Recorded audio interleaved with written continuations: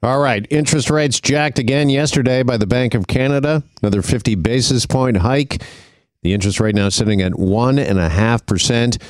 And after yesterday's move by the bank, there are plenty of questions being asked today about inflation, the Canadian economy, and what the bank might do next. So we thought we'd call in friend of the show once again. Here's David McDonald, senior economist with the Canadian Centre for Policy Alternatives, and ask him a few questions about this. David, good afternoon. Hi, thanks for having me. Thanks for being here as always. First question, and one I'm seeing being asked a lot online, David, as we see the interest rate continue to increase here in Canada, if this is a way to ease inflation, when can we all expect to see some price declines? Well, I think you're going to see it more in some prices faster than in others. And so, the inflation rate itself is just an average of actual prices of things that we buy. So it's food and gas and houses, clothes and shoes and so on.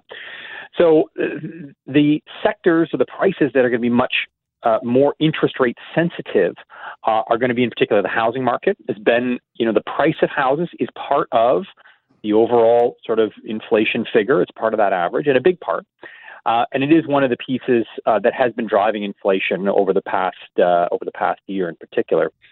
And so as interest rates rise, it means that those folks who are looking to buy a house can buy less house for the same monthly mortgage payment. And therefore, you're likely to see decreases in house prices. And so prices in general, for food and gas aren't going to fall immediately because of this. But prices of houses might start to fall. Or might rise less rapidly. And so on average, you might see inflation come down as a result of higher interest rates. Now, people in general are going to pay higher interest rates, which increase their costs. And the amount that you pay in interest on your loans is also part of inflation. But there's a delay there. So if you've got, a mortgage and you already signed up for that mortgage, it's probably 5 years. That's the most common term, whether it's variable or fixed rate.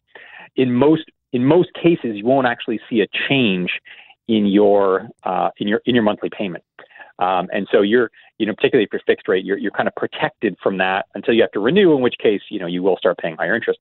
But even if you're variable rate, it's often at a fixed monthly payment, so you're not going to get hit immediately with higher costs, even though you are technically paying more in inflation. Yeah, and housing costs, they certainly have been a major headline over this period of inflation and prices rising. But you mentioned both gas and food. And those are big, big issues for a lot of families. Do interest rates, do they have any impact at all on those two areas? The more we see the interest rate climb, are we going to eventually see the price of gas and food come down, or do those two just not correlate? It's possible, but the problem is to get that far, you have to start driving up unemployment. And so as more people become unemployed, they don't need gas anymore because they don't have a job. More people become unemployed. They're not going out to eat. They're not going to buy, more expensive things at the grocery store. They're going to pare that back and buy more staples. And so, yes, you can have an impact there, but it's harder and it's not as direct. So it's more after you start to cause an increase in unemployment. Got to remember that a lot of the basics prices for the inputs of gasoline, which is the price of oil and the refining capacity in the U.S. They're not under Canadian control. It doesn't matter what Canadian interest rates are. The price of oil doesn't care what Canadian interest rates are. What's related to right now is the war in Ukraine. And so if that were to end tomorrow, we would see much less pressure on Canadian inflation, even though it has nothing to do with interest rates. And so that's kind of one of the challenges with interest rates is that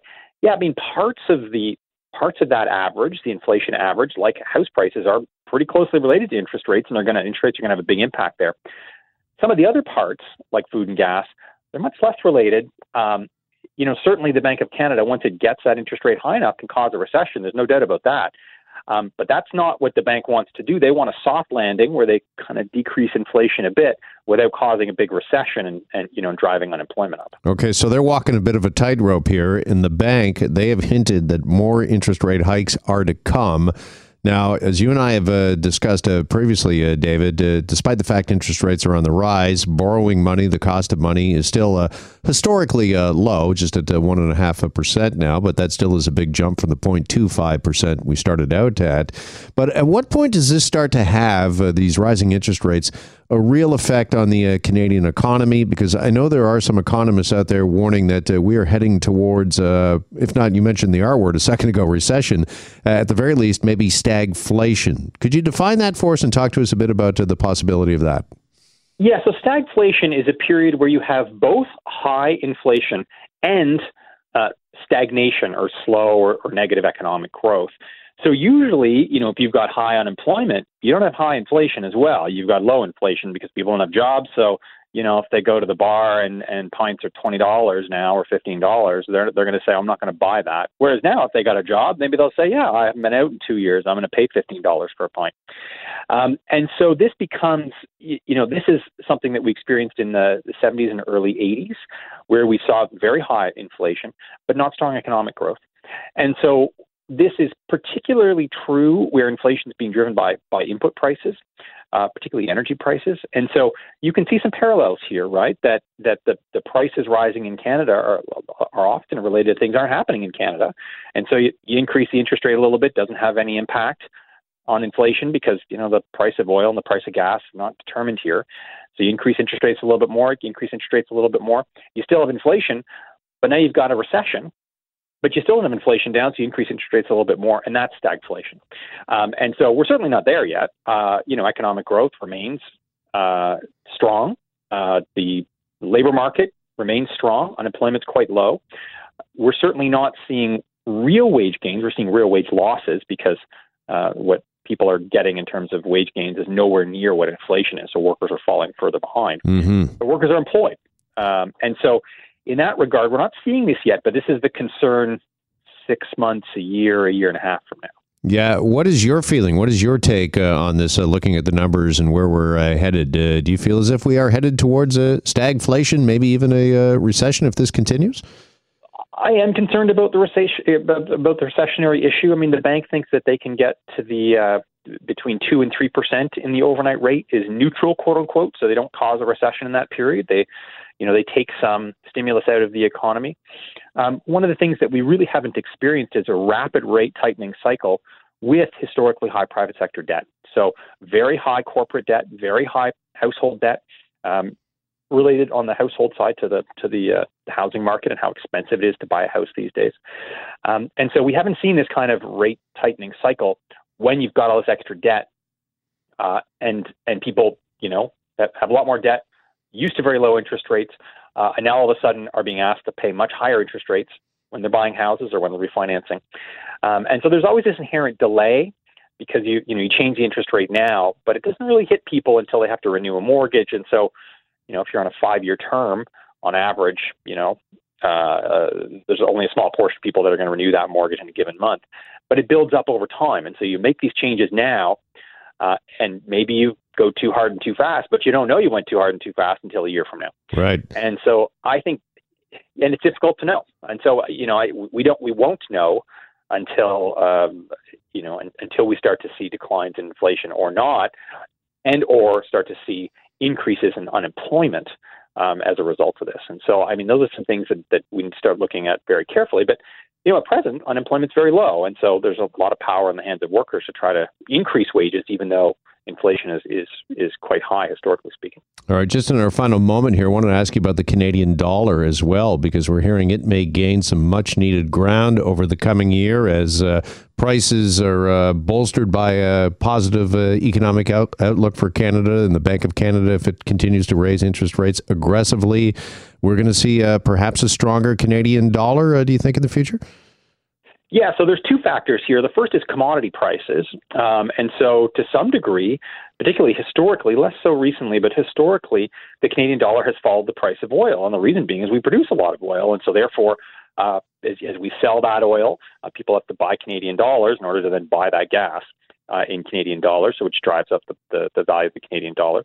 And also, we're a bit ahead of the U.S. in terms of rate hike increases by the central bank. We're at 1.5. The U.S. is at 0.75 to 1. And so we're a little ahead of them. That being said, if you've got $1 million and you want to make some interest on it, maybe you're going to buy Canadian, debt instead of American debt because you can make a little bit more. Also a factor in driving up the Canadian dollar. So, if you're a tourist and you want to go to the U.S., good news for you. Your dollar's worth a little bit more. You want to buy American goods, also good news for you. Your dollar's worth a bit more. Bad news for you if you want to sell Americans goods. So you're making something in Canada and you want to sell it to Americans. You're making snowmobiles and you want to sell it to Vermonters. Well, here the trouble is now your goods are relatively more expensive.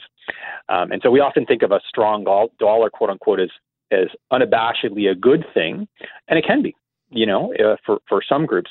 But for other groups, particularly that are exporting, it can be something that hurts them. It's harder for them to export, harder for them to sell into other markets, particularly the U.S. market. So, it cuts both ways. Pros and cons, as always, with most things in this life. David, really appreciate the time and breaking this all down for us. Thanks, as always. We'll talk again. Okay, thanks for having me. You bet. David McDonald, senior economist with the Canadian Centre for Policy Alternatives. And we're back after this. Hi, it's Shauna, and I might be a bad parent because my kids think French fries are vegetables. Hey, it's Ryan, and I might be a bad parent because I went out for wings when my wife was in the hospital after giving birth. Johnny here. I might be a bad parent because in my house, the tooth fairy gives pocket change. But we're not alone. Len emailed us and said his 6-year-old daughter's Tarzan moment going from love seat to lazy boy by curtains made him more proud than any dance recital. And Andy left his 2-year-old at the rink. All right, guys, I'm sure we're not alone. Like Andy's kid. For stories and confessions like this, make sure you check out our podcast. It's called Bad Parents, and it's available wherever you get your podcasts. I left a glove at the rink.